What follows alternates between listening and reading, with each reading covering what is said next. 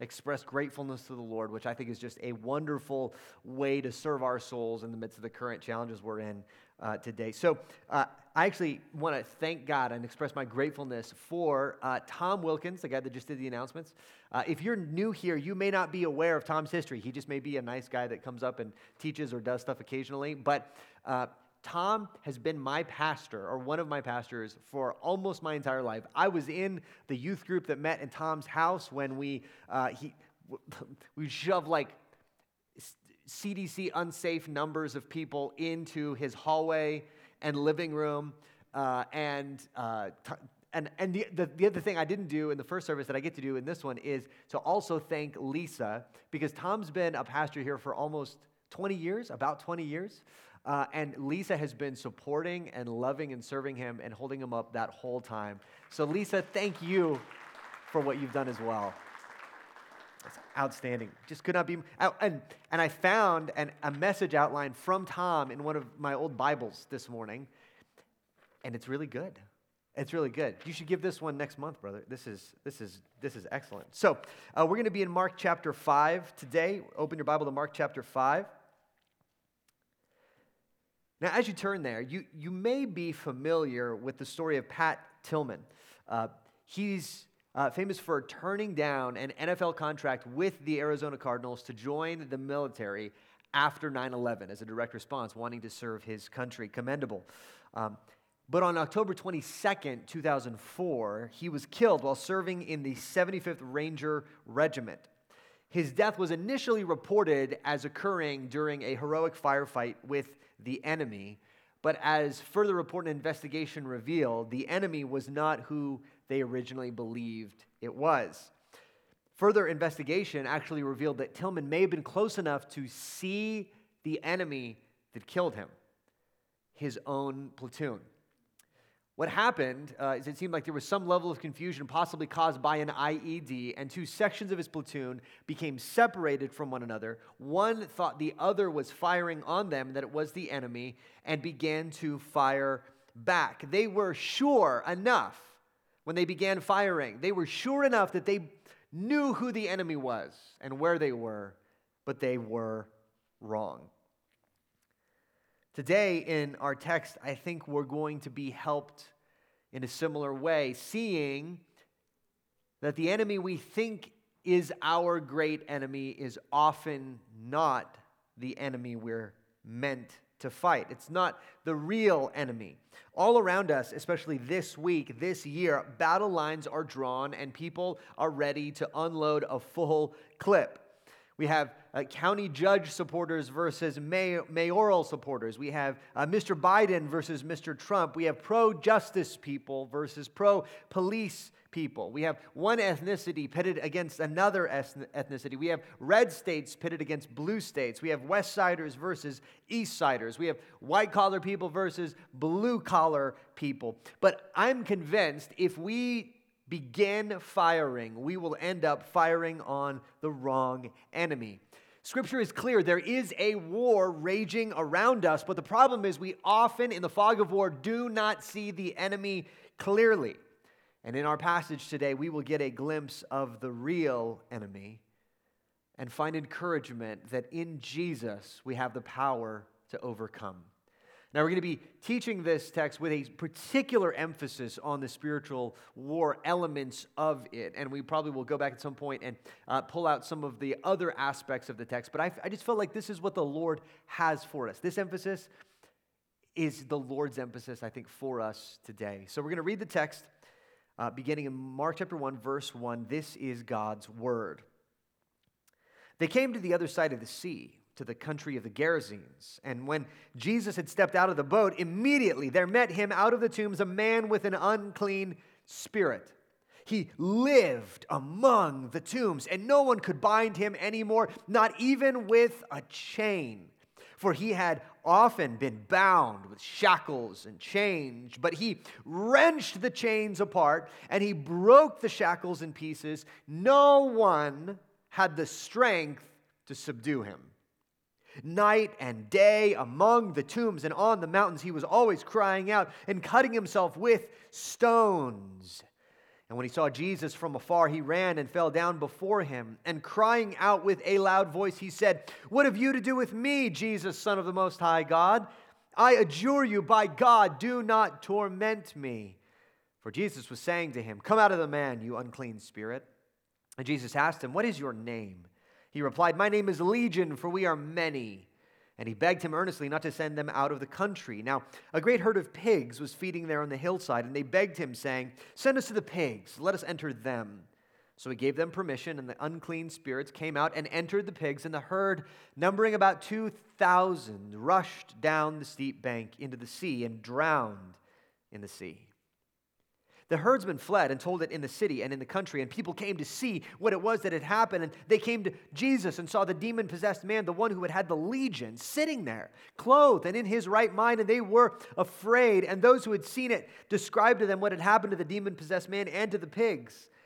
And they began to beg Jesus to depart from their region.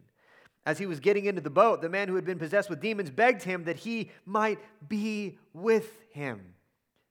And Jesus did not permit him, but said to him, "Go home and tell your friends, and tell them how much the Lord has done for you, and how he has had mercy on you." And he went away and began to proclaim in the Decapolis how much Jesus had done for him, and everyone marveled. This is God's word. And Father, I pray that you would go before us today. God, give us ears to hear what you would have us hear today. Amen. We're going to walk through the text in 3 sections today. The first section is redefining the enemy. Now, this is the first in Mark of Jesus' encounters with the Gentiles. And that's significant because if you'd grown up in the first century and you were Jewish, you would be sure who the real enemy was. The Gentiles. They were the Roman occupiers. They were the Roman oppressors. They were so hated by the Jewish people, they were often called dogs. The people of Jesus' day, the Jewish people around his day, would have seen their struggle, the defining struggle of their people, as being the Jews versus the Gentiles, an ethnic struggle, a political struggle, a cultural struggle. And their great hope was that one day somebody like the Maccabees would rise up and throw off the Roman oppression. Somebody, the Messiah, the warrior king, would finally show up and finally smash the legions of soldiers all around them and free the people and raise the Jewish flag again. Now, in light of that, here's what would have happened as the disciples stepped off the boat. They would have seen an unclean, murderous Gentile coming toward them. This side of the sea that Jesus has led them to is the Gentile side of the sea. And so they've got a murderous, unclean Gentile approaching them, about to attack them. They saw the enemy. But Jesus saw past the man's bruised and battered body, beyond his ethnicity, beyond where he came from. He saw the real need and the real spiritual situation of this man, which is that this man was oppressed by a legion of demons. Now, legion, that word refers to a group of 3,000 to 6,000 Roman soldiers in a group, right? And this man was not oppressed by just 1 or 2 or 3 demons. This is an army. This is nothing less than a demonic army inhabiting a single man. And as the man approached Jesus, Jesus knew immediately the real enemy.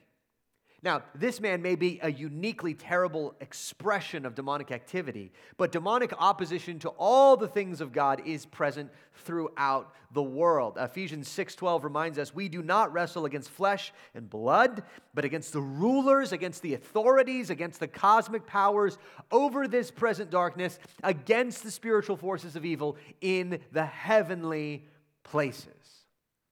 Now, demonic activity seems to be, in the ministry of Jesus, unusually high. There are lots of demons in the Gospels.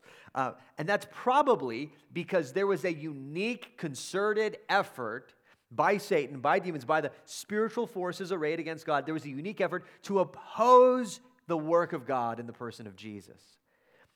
And that activity runs through the whole Bible. It begins with the voice of the serpent in Genesis 3. It continues through the gods of Egypt and the oppression of Egypt. It continues into the surrounding gods and idolatry of Israel's day. It goes all the way to the end of Revelation, where you see all the earthly and demonic forces arrayed in opposition against the Lord. That opposition exists today. Now, we don't know exactly how this man came to be so oppressed, so possessed, but there is always a connection in the Scripture between sin and demonic influence, right? The Bible lays out three great enemies of God's people. The flesh, which is the enemy within us, our sin nature. The world, which is humans getting together in opposition to God, seen like in the Tower of Babel. And the devil. And that's something we must never forget as we look and seek to find the enemy around us. Now, the Bible is clear that our sin is our sin. The devil made me do it isn't a valid excuse when you stand before the judgment seat, right? Because what we see in God's word is that our sin exerts its own influence on us, but our sin also opens us up, in a sense, to be given over to demonic influence. So listen to this in Ephesians chapter 2. You'll see these three things clearly. He says in Ephesians 2:1, "And you were dead in the trespasses, in sins, in which you once walked." What is that? That's the flesh, right? That's our own flesh. We're dead. We're walking in that deadness, following the course of this world. So when we sin, we also align ourselves with the world, the sinful humanity aligned against God. Also following the prince of the power of the air, the spirit that is now at work in the sons of disobedience.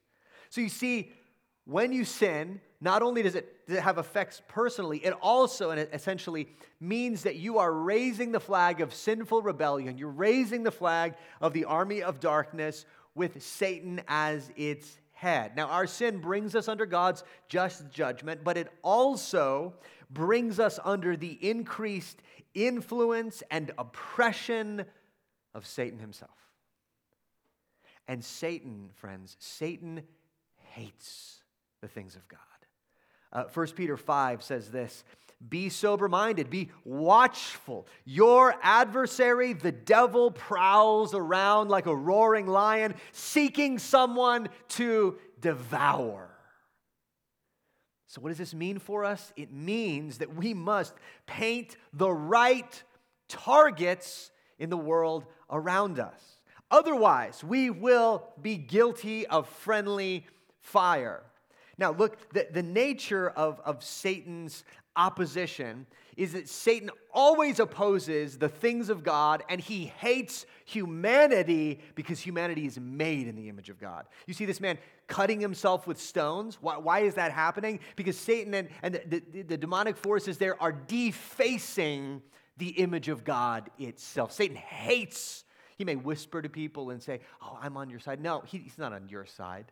He wants to destroy you. He hates God, and he hates where he sees his image, which is why Satan hates the church. What is the church but the renewed image of God, gathered by God with Christ as the head? Therefore, Satan hates it with all of his might, with all of his power.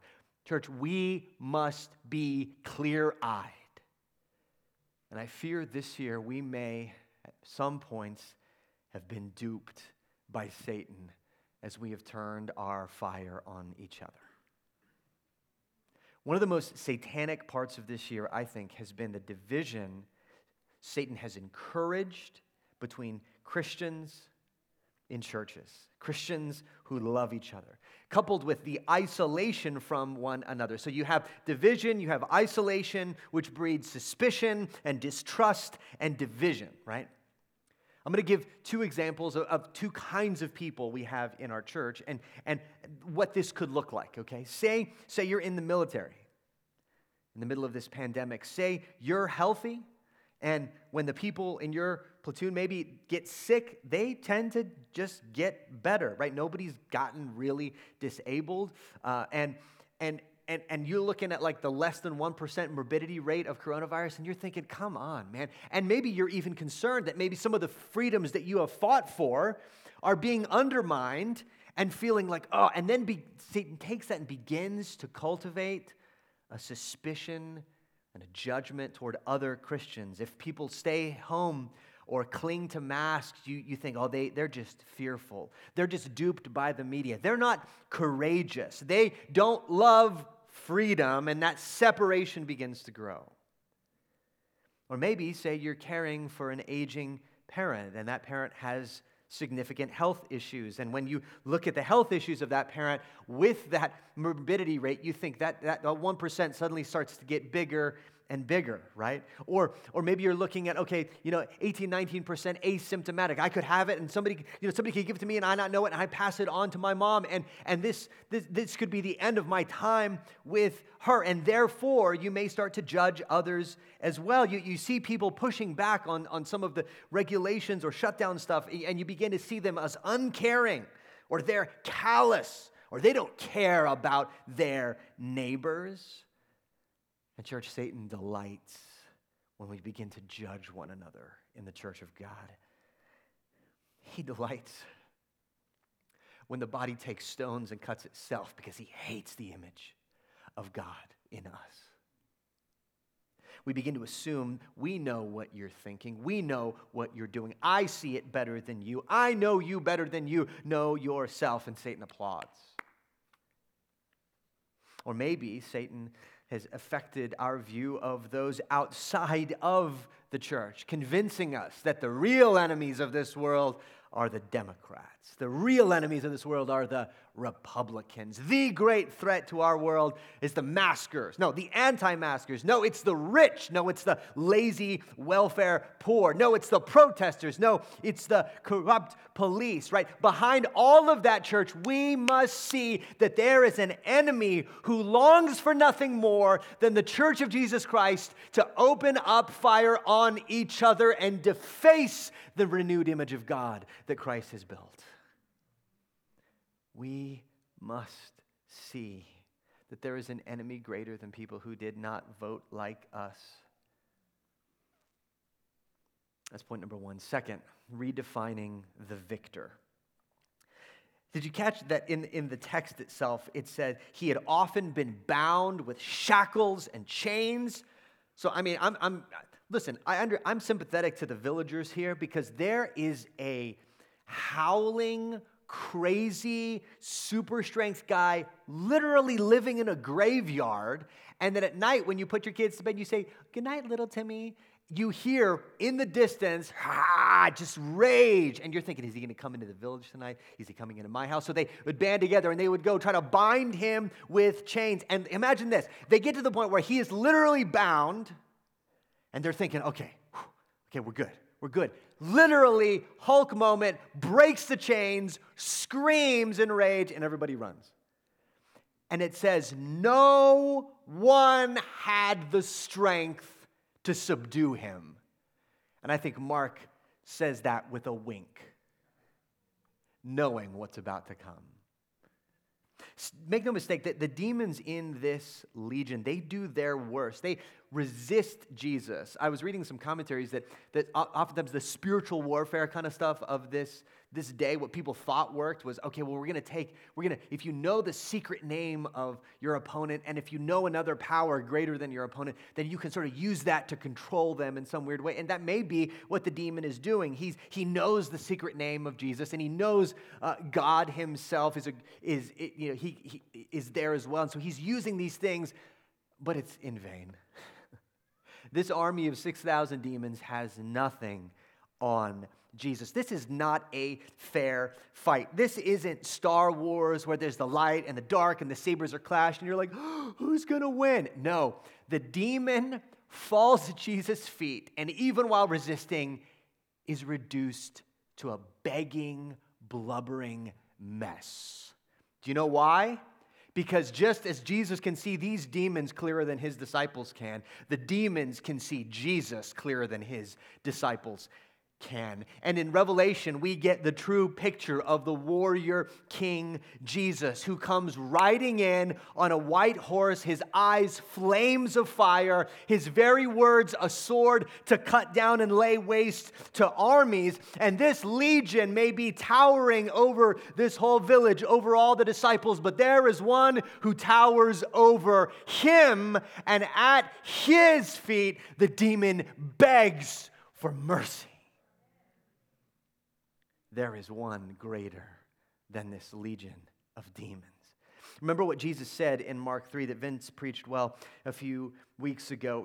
Jesus makes this oblique reference, it seems like, to no one can enter a strong man's house and plunder his goods unless he first binds the strong man. Then he may indeed plunder his house. And he's referring to Satan as the strong man. In other words, Satan is this king of darkness, and he's in charge of the house. Like, I call the shots around here. Jesus says, oh yeah? Well, what if a stronger man kicks down the door, puts his boot on Satan's neck, robs the place, and doesn't give a second look over his shoulder? Right? That's who Jesus is. Part of Jesus' ministry is restraining and binding demonic forces. Satan may be strong. Let's make no mistake, church. Satan is stronger than you or me, right? I love Tom. Tom's been a pastor for 20 years, Christian for longer. Satan's stronger than Tom. Satan's stronger than me, stronger than you. But there is one that Satan trembles before, and that is the risen Son of God himself. Look, this encounter is full of spiritual significance. The NIV Study Bible makes this reference that I just found absolutely fascinating. It says this: only once has Israel seen somebody command the sea, and then immediately after that witness the drowning of a powerful hostile force. That is in the Exodus. Comments this simply. These are like dynamite words. Jesus, in this new Exodus, has repeated the iconic moment, but now it involves Israel's true enemies, not nations. You know what the Exodus was about? It wasn't about the Jews struggling against the Egyptians. There was a much bigger battle going on. The real enemy is not political Egypt or ethnic Gentiles. The real enemy is Satan himself. And Jesus is the only one who is victorious over him. Now, we may wonder, why doesn't Jesus just wipe away Satan now? Why doesn't he just wipe away all the evildoers now? Just take all the evil out of the world. Jesus, well, remember, the thing that keeps us in bondage to Satan is our sin. Our sin keeps us chained in the kingdom of darkness. Our sin not only puts us under God's just judgment and puts us under his judgment for eternity to come, it also puts us under Satan's rule here and now in this life. But Jesus, friends, Jesus knows that he is doing something in his ministry even greater than overcoming Satan, which is going to the cross and paying for the sins of his people to therefore break the chains of sin and the world and the devil himself. That is why Jesus is on the road to the cross. And listen, friend, if you're here and you don't know Jesus and you are not a Christian, I just want to tell you this. You have an enemy that hates you, that wants with all of his power to deface the image of God with you. And apart from Christ, there is no getting away from him. But in Christ, the chain breaker, the freedom fighter, you can be free today. The chains that Satan has wrapped around you, that sin has wrapped around you, that the world has wrapped around you, there's only one stronger than all that, and his name is Jesus. He is the victor we follow. Point number 3, redefining the struggle.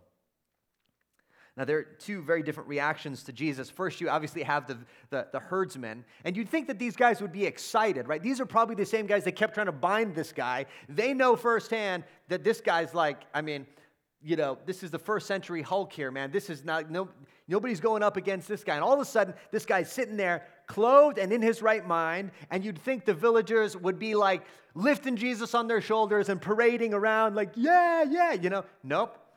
What's their reaction? Jesus killed our business. Who knows what else he could do? He's scary. He's scarier than the guy with the demons. We're out. Please leave. Right? Sometimes we can have that reaction to Jesus because Jesus is threatening. Because listen, giving up the rule of Satan involves making Jesus king of your life.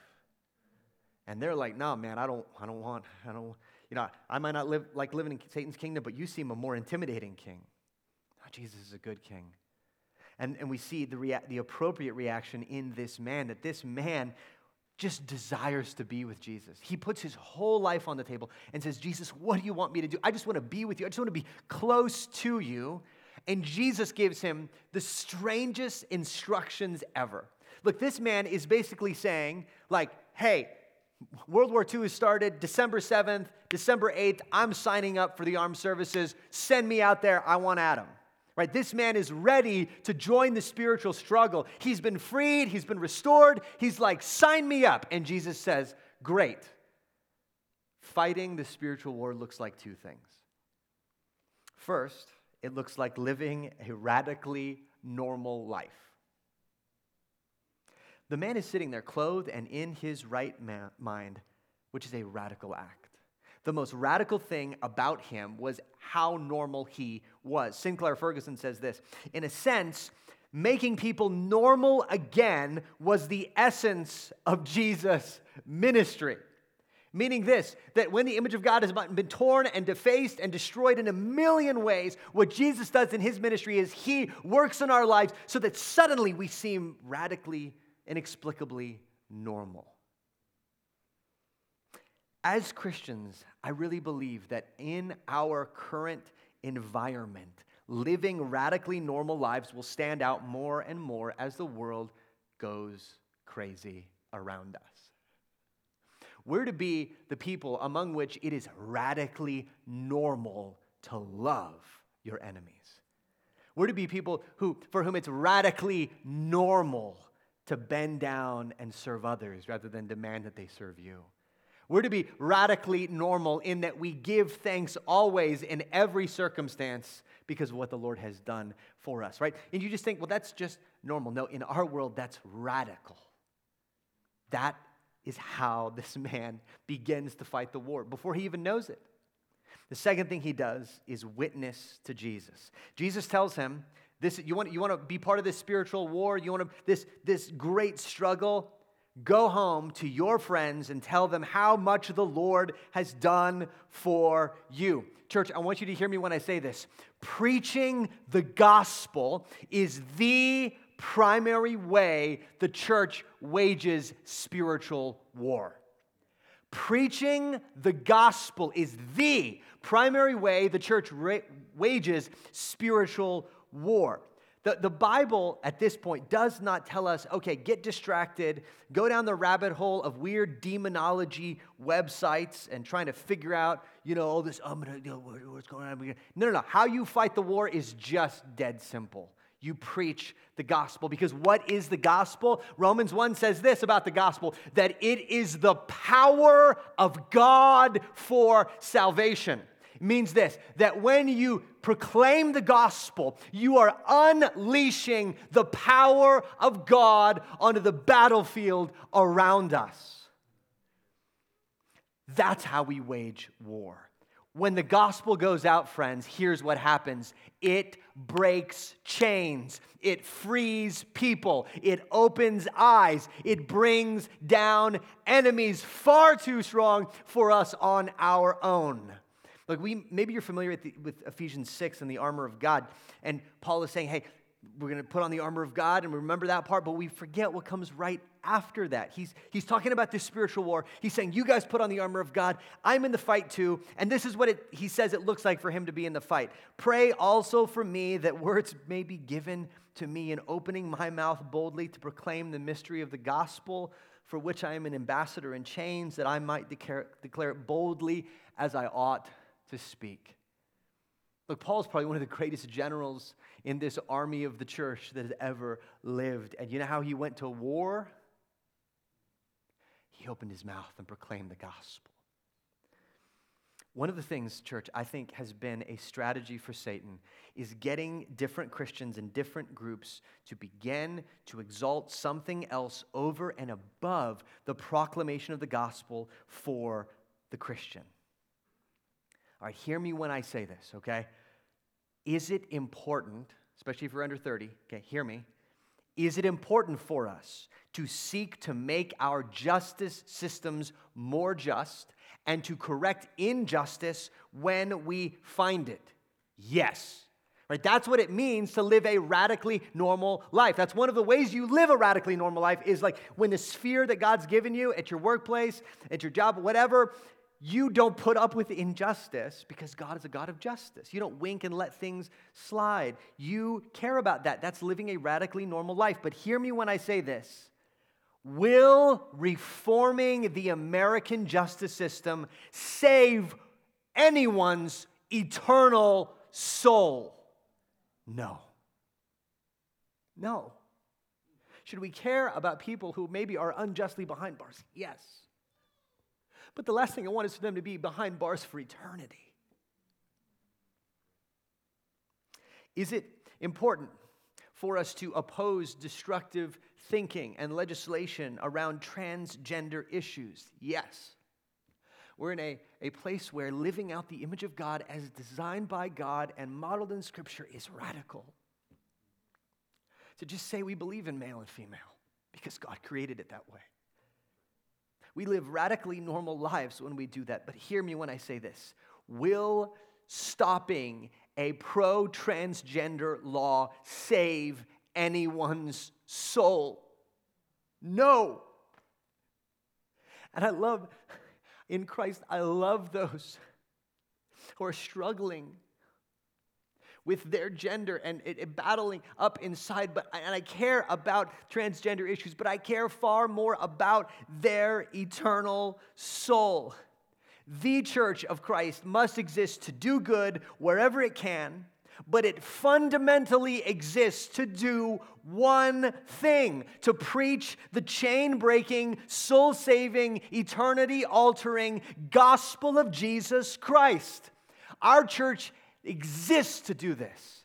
We've said we long to see gospel renewal in the city of El Paso and through it the world. Do we long to see marriages restored and orphans cared for and people in need clothed? Do we long to do that as a witness of the gospel? Yes.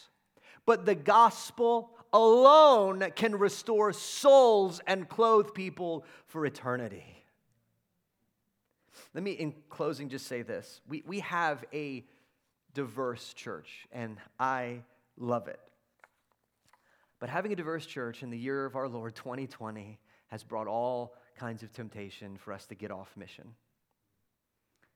Satan hates churches of diversity because it testifies even more boldly and powerfully to the image of God being renewed through the church. Satan wants nothing more than to carve us off into pro-Trump and anti-Trump and pro-mask and anti-mask and pro-shutdown and anti-shutdown groups. But we have a hope, church. Christ is far stronger. His power to unite is greater than Satan's power to divide. His power to restore is greater than Satan's power to poison. His power to save is greater than Satan's power to keep in bondage. And we know the end of the story. As Andy Mineo says in a rap song I love, when the devil brings up your past, you bring up his future. Christ reigns. He alone will be victorious. We're going to end, and Tom's going to lead us in a prayer. He has, I think, a good sense from the Lord of how to lead us as we close. So I'm going to invite Tom up to do that. And why don't we stand up as he comes to lead us in prayer.